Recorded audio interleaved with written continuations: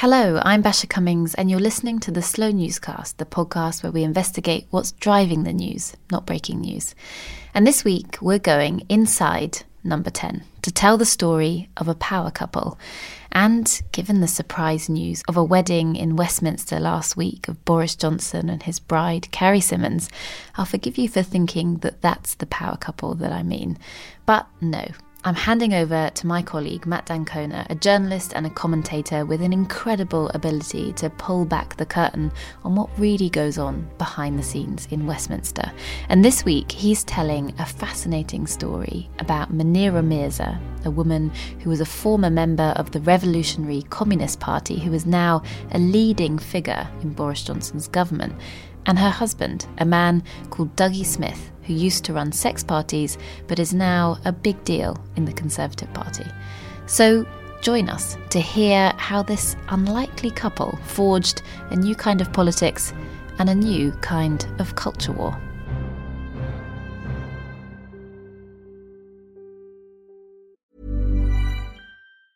When you're ready to pop the question, the last thing you want to do is second-guess the ring. At BlueNile.com, you can design a one-of-a-kind ring with the ease and convenience of shopping online. Choose your diamond and setting. When you find the one, you'll get it delivered right to your door. Go to BlueNile.com and use promo code LISTEN to get $50 off your purchase of $500 or more. That's code LISTEN at BlueNile.com for $50 off your purchase.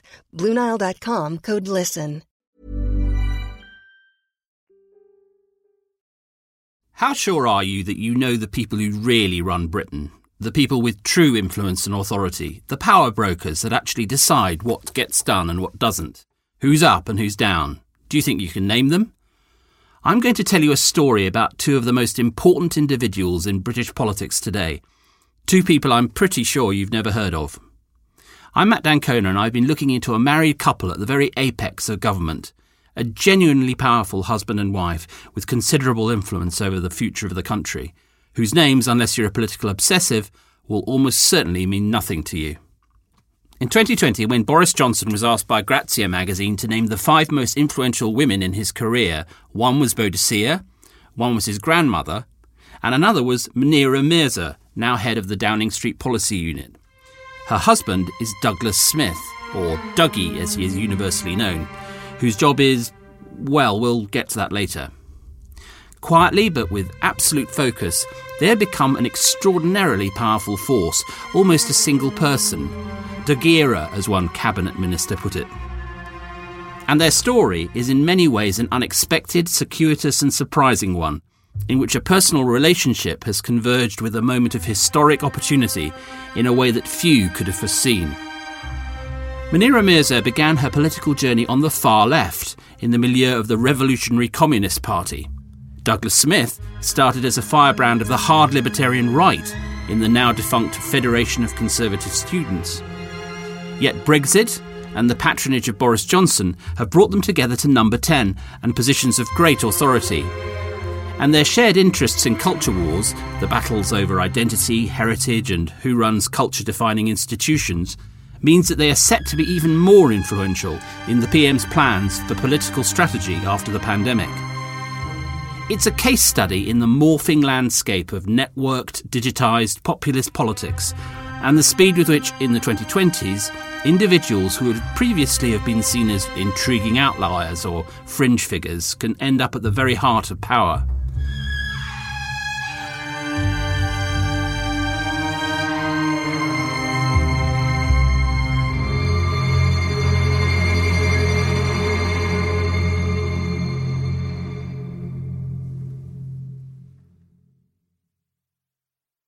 A great Westminster power couple? Yes and no. As you'll see from their story, these are two people with little interest in bright lights and fancy parties. The power they seek and have obtained is altogether more significant and far-reaching, and the story of their marriage is a parable of how that power works in our era. To reduce it to the most basic level, Dougie handles the form and Munira takes care of the content. He is the most powerful figure in today's Conservative Party when it comes to drawing up lists of parliamentary candidates and increasingly vetting public appointments. She, meanwhile, is drawing up a policy grid for Boris Johnson's premiership after COVID, especially on the increasingly heated battlefront of culture and identity. As one of their Downing Street colleagues put it to me, "You don't see them huddling in the corridors that much. They know each other's minds and intentions completely, and though they're both polite, you cross them at your peril." I've spoken to more than 20 ministers, Downing Street officials, Conservative activists and others who know the couple. On this much all are agreed. They have a strong marriage, they are both clever and experienced, they retain the worldview of outsiders, and they hate publicity with a passion. This absolute shunning of the limelight wasn't always the rule, at least for Munira Mirza. Here she is in October 2017, attacking Theresa May's race disparity audit. There is discrimination and there is racism in this country, but I don't think it helps anyone to exaggerate the degree of racism or the degree of discrimination. And some of the disparities that they're picking out, I think, can be explained by many other factors which affect all groups, not just ethnic groups. When she became Prime Minister in July 2016, Theresa May had named racial inequality as one of the burning injustices that needed to be addressed as a matter of national urgency. It means we believe in a union not just between the nations of the United Kingdom, but between all of our citizens, every one of us, whoever we are and wherever we're from. That means fighting against the burning injustice that if you're born poor, you will die on average 9 years earlier than others. If you're black, you're treated more harshly by the criminal justice system than if you're white. If you're a white... Munira Mirza has never denied the reality of racism and has experienced it herself.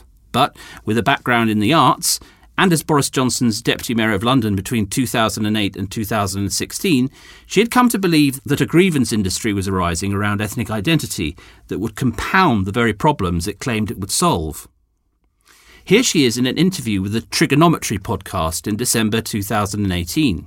But I think the idea that our differences define us, that they should be things that determine policy, that we should treat people differently because of those cultural differences, I think that can lead us into all sorts of dead ends, and it can be quite divisive. It ends up, I think, making something which, is a fact in society. We are different, but it makes it much more rigid, makes it much more difficult for people to transcend those identities. She had grown sceptical of the idea of institutional racism, the notion that bigotry is entrenched in systems, structures and unconscious bias, rather than just malicious individuals.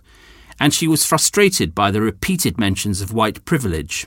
I mean, it's such an ahistoric term. It doesn't mean anything, really, anymore. Crucial to her argument, then as now, was the proposal that those advancing the claims of identity politics and the so-called critical race theory that underpins it were really seeking control over others. That's the thing that has always aggravated me about the sort of anti-racism, that it's essentially telling people, no, your instincts, your general instinct to kind of treat everybody equally and the same, there's something wrong with that, and you have to think carefully about before you speak. And it's a form of policing. In other words, the whole thing was about power. Let's scroll back to Munira Mirza's upbringing. She was born in May 1978 of British Pakistani parents, both immigrants to this country, in the northern town of Oldham in Greater Manchester. Her mother was a part-time Urdu teacher, her father a factory worker. Growing up, she confronted racism in the working-class town, but she also recalls acts of kindness by her late father's white colleagues. A lot of his colleagues were white working-class Oldhamers, and every year one of them, called Tom, would ring up on Christmas Day and wish him and the family happy Christmas. He knew that we were a Muslim family, but he rang up because it was the nice thing to do. He wanted to make an effort, and even when my dad passed away, he would ring up in the years that followed, and just to say that. And the way that I interpreted it was a very kind gesture, and he wanted my dad to feel welcome. We were an Asian family in Oldham, and to me, it felt like a kind thing to do, a very human thing to do. She excelled academically at her local comprehensive and won a place to read English at Oxford, where she gained a first-class degree. She followed this up with an MA and a PhD in sociology at the University of Kent. Kent matters because going there brought her into contact with a new mentor, Professor Frank Furedi, a specialist in the study of risk, social anxiety and the dynamics of populism. He was also the founder of the Revolutionary Communist Party, a Trotskyite splinter group that broke off from the Revolutionary Communist Group in 1978. By the time Munira Mirza met Frank Furedi, the RCP was already withering on the vine and, like all far-left movements, was still coping with the hammer blow of the end of the Cold War and the discrediting of revolutionary communism. Many of the figures associated with the party, a groupuscule might be a more accurate name for it, were attracted by libertarianism and opposition to the authoritarianism that they believed was becoming dominant in the modernising Labour Party. Munira Mirza, who still describes herself as a liberal, was drawn to what she saw as a free-thinking milieu expressed in the pages of its controversial magazine Living Marxism. Not surprisingly, the RCP is resented to this day for its support for the 1993 IRA bombings in Warrington and its outrageous claims that Western media had deliberately exaggerated genocidal crimes by Serbs against Bosnian Muslims. All the same, from its ranks came a surprising number of figures who went on to be influential in different ways. Claire Fox, who was elected as an MEP for the Brexit Party and now sits in the House of Lords as Baroness Fox of Buckley. I, Claire, Baroness Fox of Buckley, do swear by Almighty God that I will be faithful and bear true allegiance to Her Majesty Queen Elizabeth.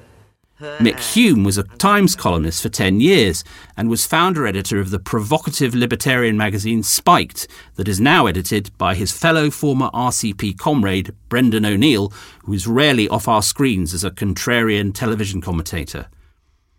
There's no suggestion that Munira Mirza ever shared the RCP's more shocking positions on the IRA or Serb atrocities, but she was undoubtedly interested in and influenced by its strong defence of personal liberties and of free speech, and by its hostility to the inertia and vested interests in institutions.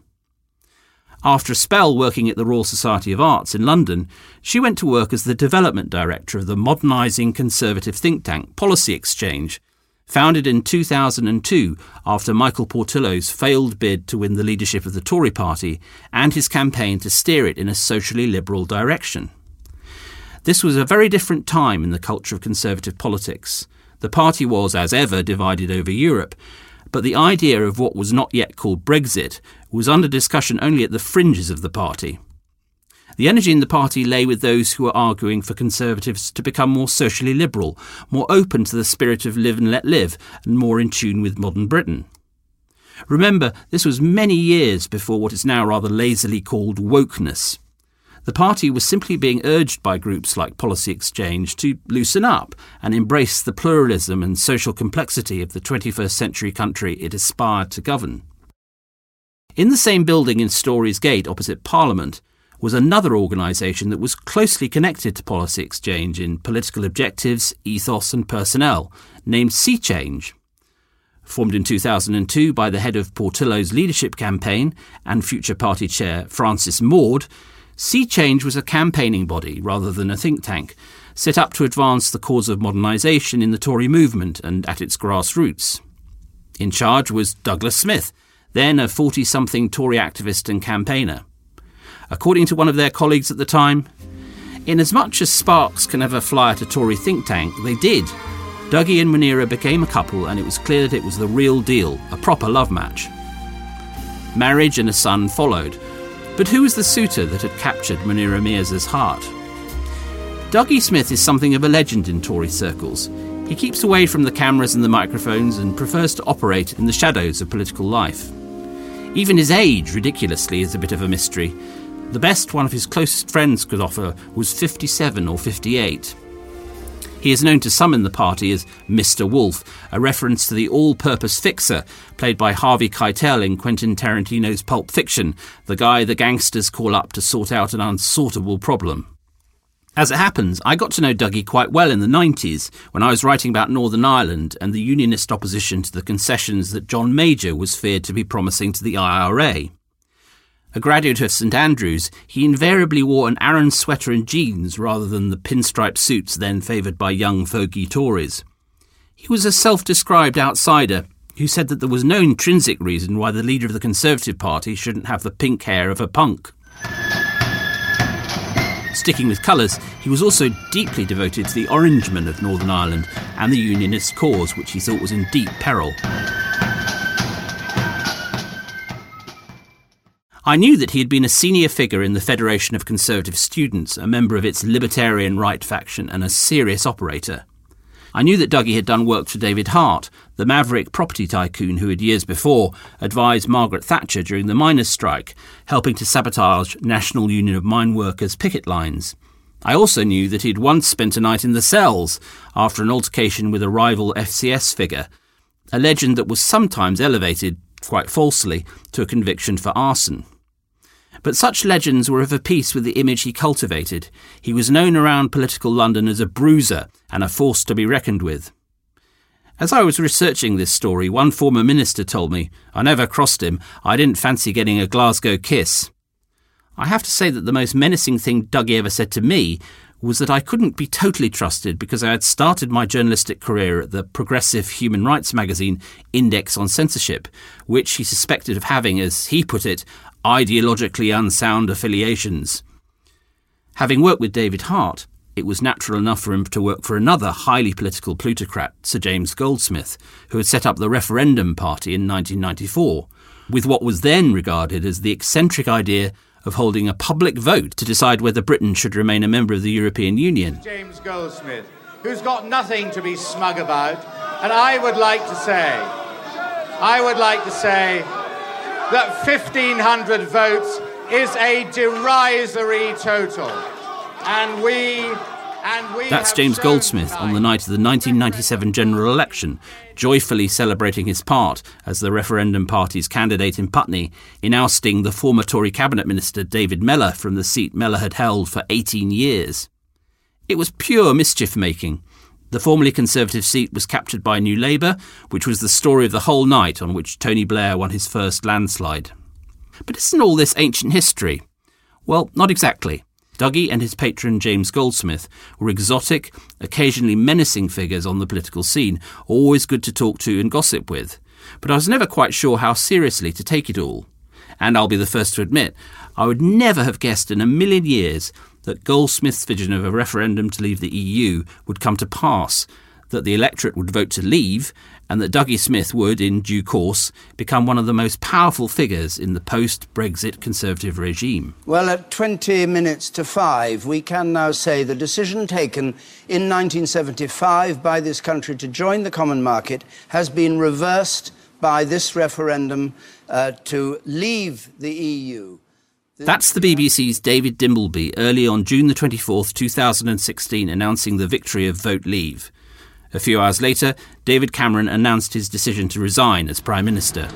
But the British people have made a very clear decision to take a different path. And as such, I think the country requires fresh leadership to take it in this direction.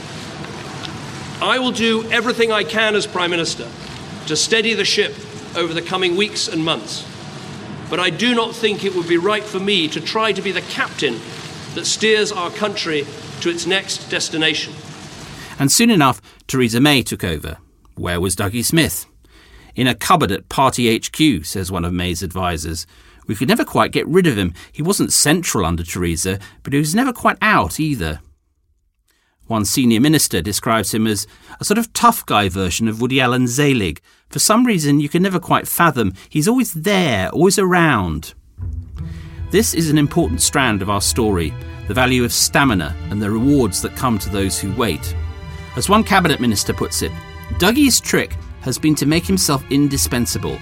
He'll put up with the occasional demotion because he knows the party needs him. It is always tempting to overestimate the importance of ideology in a political career and to underestimate the necessity of sheer bloody-minded persistence. Why has Dougie Smith survived as a speechwriter under David Cameron, a Party HQ activist under Theresa May, and now a much more powerful figure under Boris Johnson?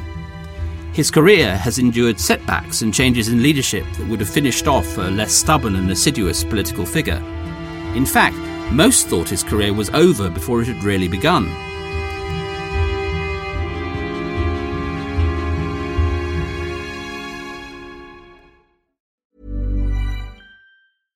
How do you solve a crime in reverse?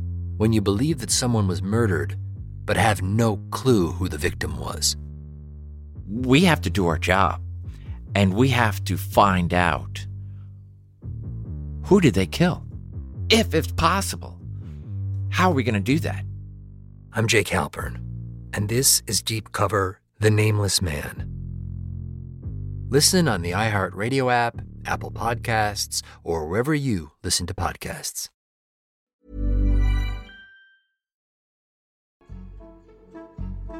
Yeah, the kind of things you need to be talking about before you go with your partner is, do you want to go all the way? Sometimes the man isn't happy to share his wife, for example. In June 2003, in the first months of his work at the campaign group Sea Change, Dougie went to see his boss, Francis Maude. Maude noted that he was unusually apprehensive. "What would you say if I told you I was gay, Francis?" Dougie asked. "I'd be surprised," replied Maude, "but I wouldn't mind at all." "Right," said Dougie. "Well, I hope you don't mind now when I tell you that I'm a swinger. I'm into swinging." In fact, he wasn't just into swinging, he was one of the organisers of Fever, a sex party business that hosted lavish orgies at plush central London homes for carefully selected under-40 couples and single women. As always, Dougie Smith was vetting people and drawing up lists, though, in this case, for once, the party whose interests he was serving was not the Conservative variety. Francis Maude was amused rather than angry, though he had to handle the concerns of a few Quaker trustees at the Joseph Rowntree Trust, which had just agreed to help fund Sea Change. His task was not made easier by the fact that the Sunday Times had got hold of the story and ran it across the top of its front page under the headline, "Top Tory aide is King of the Urban Swingers." Yet, defying the laws of political gravity, Dougie Smith was not finished off by this disclosure. Why? Researching this story, a few people suggested that he has dirt on lots of big Tory beasts, and it is certainly true that at least one serving cabinet minister went along to one of Dougie's parties before becoming a politician, though to be fair, it's also true that this person made a very swift exit when they realised what kind of party it was. But most of the people I talked to dismissed this theory of Dougie Smith as the untouchable keyholder to all the Tory skeleton cupboards. It misses the point, they said, and it exaggerates the salacious contents of his little black book. Instead, he got through the crisis of the Fever story for two reasons. The first and most important was that he wasn't remotely ashamed. Just as Munira Mirza had enjoyed the free-thinking intellectual culture of the Revolutionary Communist Party gang, so Dougie Smith relished the sexual freedom of the Fever world. In their very different ways, they shared a belief that you shouldn't be told what to do by Puritans, by the politically correct, by any self-appointed moral police. Second, Dougie survived the sex party storm by simply not giving up, and specifically by making himself useful to the group of ambitious modernisers led by David Cameron, writing speeches, helping develop what would become a successful leadership campaign in 2005. He was never absolutely central in those days, recalls one Cameroon who went on to become a senior member of the Tory Lib Dem coalition. But he was never absent either. It's a rare talent. He came into his own during the parliamentary expenses scandal of 2009, in which MPs were reported to have charged the taxpayer for, among other things, moat cleaning, a floating duck house and swimming pool maintenance. Well, now back to our main report tonight, the leak of Cabinet Minister's expenses. Heather Brooke, the campaigner who won the High Court battle to release MPs' expenses, and Sir Stuart Bell, the Labour MP for Middlesbrough, are here in the studio. Stuart Bell, just as you're here, before we get on to the question of what was revealed, do you think you should do one thing that no MPs had the courage to do today and just simply apologise for the morass? David Cameron's view was that this was a matter of public ethics and trust rather than the precise letter of the parliamentary rules, which were, as it turned out, amazingly flexible. So someone had to deal with each case and tell those Conservative MPs who were filling the news pages what was acceptable and what wasn't, and to twist arms sufficiently to make sure the money was repaid. A tricky job. Who are you going to call? Dougie the Ghostbuster, of course, or in this case, the Sleazebuster. With painstaking care and just the right level of silken menace, Dougie Smith did the rounds of the MPs in question, explaining to them, case by case, exactly what had to be done to clear the air. According to a senior member of Cameron's shadow cabinet at the time, nobody else could have carried it off. Nobody else had all the information in his head, the reputation, the right mixture of charm and scariness. This is the heart of the matter. Today, if you ask even the most senior members of Boris Johnson's government exactly what Dougie Smith does or even what his job title is, they don't know, beyond the fact that he liaises at the highest level between Party HQ and Number 10. What they do grasp is how useful he is. If a member of the public is going to appear in a party political broadcast and needs to be checked out, Dougie gets in a car and checks him out. If a candidate for a public position needs to be quietly vetted, he is the point man. If someone's CV has suspicious gaps, he hits the phone, scours social media going back years, and does the due diligence thoroughly. Above all, if you want a seat, if you have ambitions to pursue a career in Conservative parliamentary politics, you have to get on the right side of Dougie Smith. As a senior member of the party machine puts it, look, if Dougie has a role model, it's probably Lyndon Johnson, who said that the first rule of politics is to learn how to count. I mean, he knows who to call, who to visit, who to pressure, how to secure the necessary local votes. For almost 2 decades, he has acquired an unparalleled knowledge of who runs Tory constituency associations. Not just the chairman, but the vice-chairman, the councillors and the parish weathermakers who can make or break a candidate's chance in a winnable seat. Which brings us to his greatest triumph to date. Good evening and welcome to the BBC News at 6 from Downing Street, where Boris Johnson has promised to repay the trust of voters after leading the Conservatives to an extraordinary election victory. An 80-seat majority, the first really solid Tory victory since 1987, and Labour's worst result since 1935. Not a bad night's work. As one very senior source puts it, Dominic Cummings likes people to think that he was the person who won the 2019 general election, but that's bollocks. Other than Boris, there were 2 people who really mattered. One was Isaac Levido, who ran strategy, he's gone now, and the other was Dougie. It was essential to Boris Johnson that he get himself a new House of Commons as soon as possible, one completely unlike the 2017-19 cohort that had finished off Theresa May in the Brexit wars. He needed a majority of biddable MPs, and Dougie Smith was the man to fix it. While Munira Mirza was closely involved with drawing up the election manifesto, her husband was busily trying to turn the divided Conservative Parliamentary Party into the united Boris Party. In Wantage, David Johnston, a comprehensive educated Brexiteer and champion of social mobility, was installed as successor MP to the arch Remainer Ed Vaizey, who's now in the Lords. The seat of Devizes in Wiltshire was sorted for Danny Kruger, the Prime Minister's political secretary, fellow Etonian and Vote Leave comrade. As for Andrew Griffith, the PM's chief business advisor, whose London townhouse was used as Johnson's leadership campaign headquarters, well, he slotted in nicely to the constituency of Arundel and South Downs. As I heard time and again, it sure does help to have him on your side. Conversely, if he blacklisted you, well, forget about that career as a Tory MP and future minister. And sometimes the candidates don't even know that they're being helped. That's how discreet all these operations are. Dougie Smith doesn't care whether the media knows that he fixed things for Boris Johnson. He cares that Boris Johnson knows. So there, in early 2020, was Prime Minister Johnson, on top of the world, with Brexit finally done, planning to build on his conquest of Labour's Red Wall with a huge programme of levelling up, when suddenly... From this evening, I must give the British people a very simple instruction. You must stay at home. The PM announces the first national lockdown. Normal politics stops in its tracks, and most of the government's big plans to weaponise its big Commons majority are put on hold. Cummings was always going to be point man on COVID, says one Downing Street source, and the next election was probably 4 years away. The truth is, there wasn't a vast amount for Munira and Dougie to do in the early stages of the crisis, except hang on in there and hope that when the pandemic ended, they would still be valued. Another Number 10 aide puts it thus. Dom was rampant at this point, and his crew of Vote Leave cronies were using up most of the brainpower in Number 10. It looked for a while as if the policy unit under Munira would be a bit of a shell, very much the second 11. But others say that this isn't the whole story. Johnson had learned to rely upon Munira at City Hall as much more than an advisor on culture and education. She was, as the PM himself put it, a powerful nonsense detector, unfailingly civil but equally unfailing in her intolerance of BS, and a Prime Minister has to sift through plenty of that. More than one Downing Street staffer told me that Johnson would often run key decisions connected to the pandemic past her, as someone who was not involved with the day-to-day decision-making on COVID, but whom he absolutely trusted. It was in the first months of the pandemic that I realised that Munira isn't really a traditional policy chief, says one cabinet minister.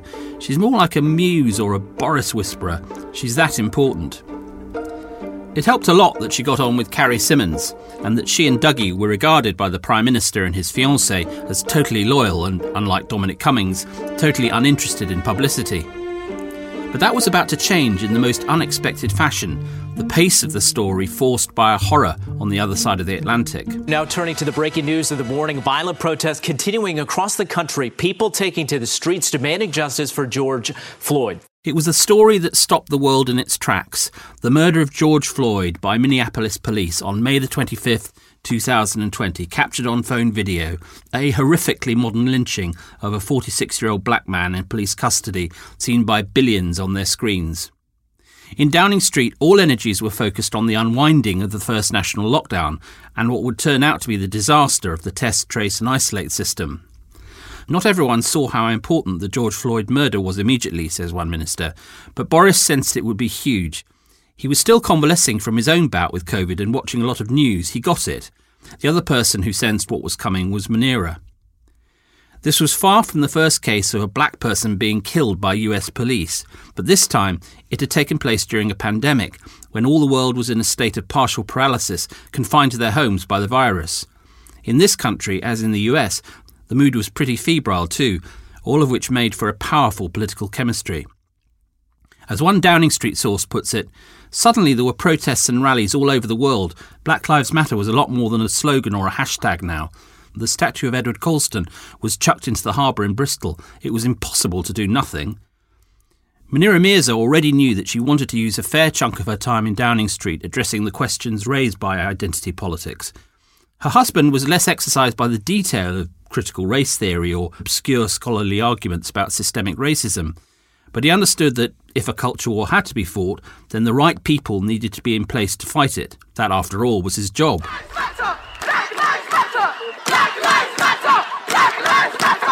The biggest gathering London has seen in weeks, and one of the most passionate. What do we want? Justice! What do we want? Now! What do we want? Justice! What do we want? Now! The pace of the story had been forced, in other words. The government had to do something, and fast. Boris Johnson's instinct, more than one source put it to me, was that this was a second front opening in a year of battles. If Dom was his main general against COVID, one Number 10 official says, then Munira was the obvious choice to take charge of the cultural front. She and the PM agreed it was essential to respond quickly and to show that the government grasped the scale of popular feeling. But equally, Boris Johnson was deeply shocked and angered by the attacks on his hero Winston Churchill, about whom he had written a best-selling biography. Winston Churchill is a perfect example of someone who embodies both the good of fighting on the right side of history against Hitler and the bad in terms of his racism and the way he used his privilege, power and influence to cause untold misery and atrocities on non-white nations. The lawyer and racial equality activist Dr. Shola Mos-Shogbamimu in a BBC News report on June 8, 2020. The statue of Churchill in Parliament Square had been vandalised during a protest, with the words "is a racist" spray-painted below the wartime leader's name. The Prime Minister and Munira Mirza were of the same mind. The voters might put up with the statue of a little-known slave trader like Edward Colston being torn down. In fact, plenty of them would go along with it. But the mass of the electorate would draw the line at a full-scale attack on Churchill and see no obvious connection between the hideous police murder of a black man in Minneapolis and the hatred of the left for a British Prime Minister who had stood fast against Hitler. The statue of Winston Churchill, who is a national hero, has had to be boarded up for fear of violent attack. And that, to me, is both absurd and wrong. They've already made hundreds of arrests in the last few days. By June the 15th, Boris Johnson was ready to announce the outline of the plan. There would be a commission on racial injustice, but it would be more than an exercise in self-flagellation or a rubber stamp on all the main principles of critical race theory. Johnson was determined to weigh up the progress that had been made on racial injustice against the work that still clearly needed to be done. And things really are changing, and you're seeing, young black kids now doing better in some of the most difficult subjects in school than they were ever before. You're seeing more going to top universities. We need to start telling that story.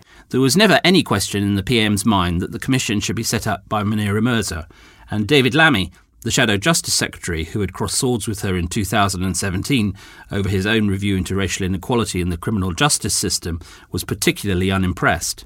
It's clear that this was dreamed up yesterday on the back of a fag packet, that Boris is just beginning to get over the detail of these successive reviews, that this is another data exercise, that what we need is action, what we need is will. And it's not clear, frankly, that he and some of his advisors really believe this stuff, because they haven't really moved on it for months. And that's not just my review, that's many reviews. Suddenly, Munira Mirza's name was being mentioned daily in news bulletins and on the homepage of news sites, precisely the opposite of how she and Dougie prefer to operate away from the limelight. On June the 17th, the PM was even put on the spot about her revolutionary communist past in the Commons by the Scottish Nationalist MP Martin Doherty-Hughes. The journey of Munira Mirza from the pages of the Srebrenica-denying living Marxism and the Revolutionary Communist Party into the heart of Number 10 has not gone unnoticed, Mr Speaker. On a Monday, the Prime Minister appointed them to lead the commission, the Government's Commission for Racial Inequality, and it was greeted with some disbelief given their well-known views in the matter. So I wonder, Mr Speaker, can the Prime Minister tell us today, does he agree with Ms Mirza that previous inquiries have fostered a culture of grievance within minority communities? Mr Speaker, I am a huge admirer of Dr Munira Mirza, who is a brilliant thinker about these issues, and we are certainly going to proceed with a new cross-governmental commission to look at racism and discrimination. And after parliamentary questions came the protests in the street. Munira Mirza must go. Munira Mirza must go. Munira Mirza must go. Munira Mirza must go. That's the BLM activist Iman Aitan on June the 20th at a rally in central London, calling for the head of the Number 10 policy unit to be sacked. Probably the first time that somebody holding that particular office has been named in such a way by an angry crowd at a public protest. As one friend of the couple puts it, I think it was beginning to dawn on Munira and Dougie what they, and especially she, had got themselves into. It was very intense and it would shake up anyone, but in the end it only made her more determined. In July, Dr Tony Sewell, the educational consultant who had previously chaired Boris Johnson's education inquiry when he was Mayor of London, was named as head of the Commission on Race and Ethnic Disparities. What we already know is that there has been a lot of work already done in this area. And so what we want to do really is get a focus on this. We particularly want to look at the race and ethnic disparities unit work and make sure that we now move to some sort of action on that. But essentially, it is an exercise in trying to understand and getting the government to understand the matters behind maybe some of the recent protests, and also beginning to get a grip. As Sewell and his fellow commissioners got to work, Number 10 braced for the second wave of the virus and then plunged into a period of serious internal political turbulence, which culminated in the departure in November of Dominic Cummings and his chief lieutenant, the Downing Street Director of Communications, Lee Kane. But even as the Kent variant of the virus swept across the land, the culture wars continued. For a start, Oliver Dowden, the Culture Secretary, breached the hitherto sacred arm's-length principle in the arts sector, warning museums and galleries that he expected them to abide by the government's retain and explain position, which is to say, keeping statues or artefacts in place, but providing warts and all historical material to provide context where necessary. So I do worry that there is this sort of culture going on at the moment, looking back in shame on our history. It's, of course, there are mixed stories, but we should celebrate that strength. And I'm sending this message out very clearly to our cultural institutions. Of course, they should be talking about their history. And I always say, keep stuff in place, keep your monuments in place and use them to explain our history. Don't hide it away. Weak nations try and obliterate their history. Many of those who'd known Oliver Dowden as David Cameron's Deputy Chief of Staff, a Tory moderate and a Remainer, were surprised by his new stance as a tough guy woke buster. Were Munira Mirza and Dougie Smith pulling the strings? Certainly, Dougie Smith was involved in the behind-the-scenes row that led to the resignation in February of Sir Charles Dunstan as chair of the Royal Museums, Greenwich. Oliver Dowden, it emerged, had refused to confirm the reappointment as a trustee of Aminul Haq, a Bangladeshi British expert on decolonising the academic curriculum. And Charles Dunstan had walked rather than put up with the interference of a culture warrior minister. It's tempting to say that Dowden was simply following a script written by Munira Mirza and her husband, but the truth is more subtle. As one former cabinet minister puts it, look, most culture secretaries sink without trace. Oliver knows this is his shot, and he sees the way the wind is blowing in Number 10. It's not so much that he's being told to attack wokeness, as that he knows that's the way to get on and get promoted. One Downing Street source describes Munira Mirza as a software designer and Dougie Smith as the man who fixes the computers. And that's a good analogy. On this basis, Dowden was simply making use of the app, Mirza 2021, and if he needed a bit of technical support, well, he knew who to call, didn't he? In fact, friends of Dougie Smith say he was rattled by the strength of feeling provoked by the Royal Museums affair. It was becoming clearer by the day that fighting culture wars is not in fact all that easy, and that what looks like a cunning plan today can turn out to be a serious blunder tomorrow. The next test of this was to come soon enough, when the Sewell Commission delivered its findings. Crucially, the government decided to pre-brief some of the most newsworthy lines in the 258-page document before its official release on March 31st, notably its recommendation that the term BAME for Black, Asian and Minority Ethnic be ditched, its claim that educational attainment was improving across most ethnic groups, and above all, its declaration that there was no evidence of institutional racism in the UK.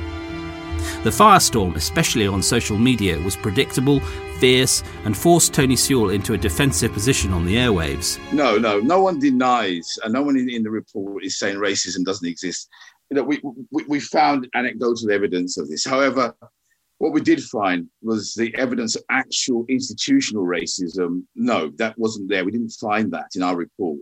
What we have seen is that the term institutional racism is sometimes wrongly applied. Some of those cited in the report complained that their work had been used selectively to fit a clear agenda. One notorious passage, hastily amended, even claimed that the slave period was not just about profit and suffering. Speaking on LBC, David Lammy delivered a withering denunciation of the report. Let's not forget that this report was rushed out in response to the overwhelming desire for change after the murder of George Floyd, where thousands of people rallied for the black men, women and children suffering, still excluded in this country because of institutional racism. This report could have been a turning point and a moment to come together. Instead, it has chosen to divide us once more and keep us debating the existence of racism rather than doing anything about it. According to the conventional rules of politics, the Sewell report had been an embarrassing failure, amateurish, too provocative, shallow, when it should have been nuanced and widely dismissed. Did this spell the end of the quiet power couple's ascendancy, the end, so to speak, of Dougiera? Certainly there were some who hoped so. Dan Rosenfield, the civil servant brought in as the Prime Minister's Chief of Staff on January the 1st, was no fan of Munira Mirza or indeed of her husband. He thought the work of the policy unit was thin and expected her influence to wane. In fact, the opposite has happened. For a start, other than Andrew Gilligan, the Prime Minister's transport advisor, she is the last person standing of the City Hall gang that Boris Johnson imported to Downing Street when he became Prime Minister. The 71-year-old Eddie Lister, now elevated to the Lords, and one of the PM's most trusted confidants, finally left in January. Ben Gascoigne, a long-standing aide to Johnson since his time as London Mayor, recently resigned as his political secretary. It is important to understand how formative to Boris Johnson's sense of tribalism and loyalty his period as mayor truly was. It is no accident that he has recruited Simone Finn, now Baroness Finn, who was closely involved in his first campaign for City Hall as his Deputy Chief of Staff in Number 10. All of which is to say, he is more rather than less dependent upon Munira Mirza than he was a year ago. As one of Johnson's closest allies says, I can tell you one thing, she's a lot more powerful than bloody Dan Rosenfield, whatever he may think. Second, when the dust had settled after the debacle of the Sewell report, Boris Johnson concluded that it was not the straightforward shambles it had appeared. Yes, the comms had been a disaster and many people had been outraged by the Commission's findings, but populist governments such as this one thrive on outrage. As the vaccine rollout proceeded, the PM grew increasingly confident that the country would be back to something resembling normality by the autumn, and he became increasingly persuaded that the Sewell report had only been a warm-up match for a tournament he could win. In the end, says one source, Boris thinks that he and Munira are in the same place on this as the vast majority of the public, and that every time there's another row about statues or Churchill or white privilege, another Labour seat becomes winnable. And who will be sorting out the candidates for such seats? Why, none other than Dougie Smith. There are also some big positions in the cultural world to fill. The chairmanship of the National Gallery, for instance, recently vacated by Tony Hall. The equivalent post at the Royal Opera House. Richard Lambert will reach the end of his second term as chair of the British Museum next year. And of course, the Royal Museum's Greenwich needs a successor to Sir Charles Dunstan. Unofficially or otherwise, you can bet that Dougie will be involved in all these significant changes that lie ahead. Top of the government's agenda post-pandemic will of course be economic recovery, jobs and so-called building back better.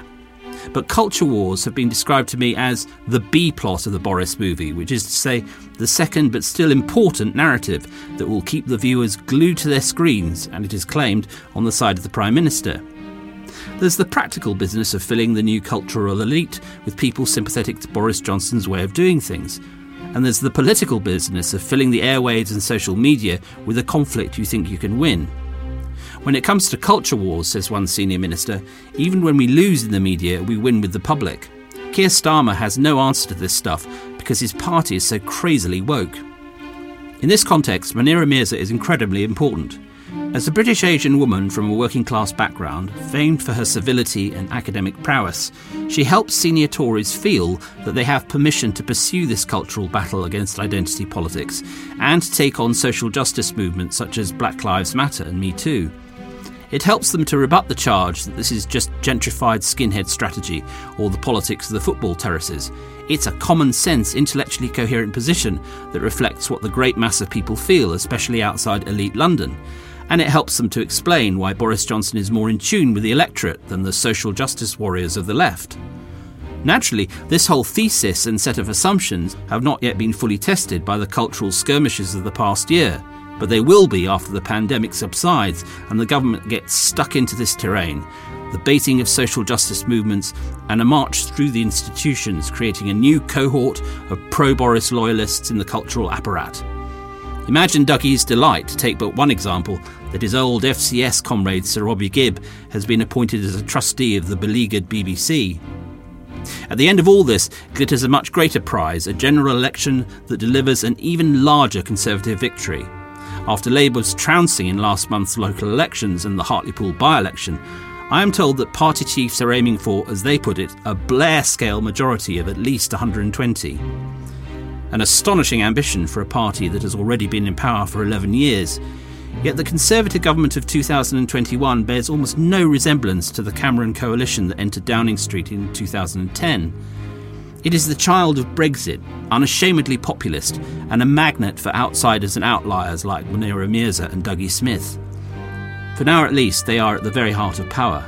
Their marriage, one of Westminster's most solid, is also one of the foundations of the government, symbolic of the PM's taste for mavericks, his insistence upon absolute loyalty, and his refusal to play by the rules. How many couples get to make such a claim? How many marriages follow such an extraordinary path? Romance, as ever, takes many forms.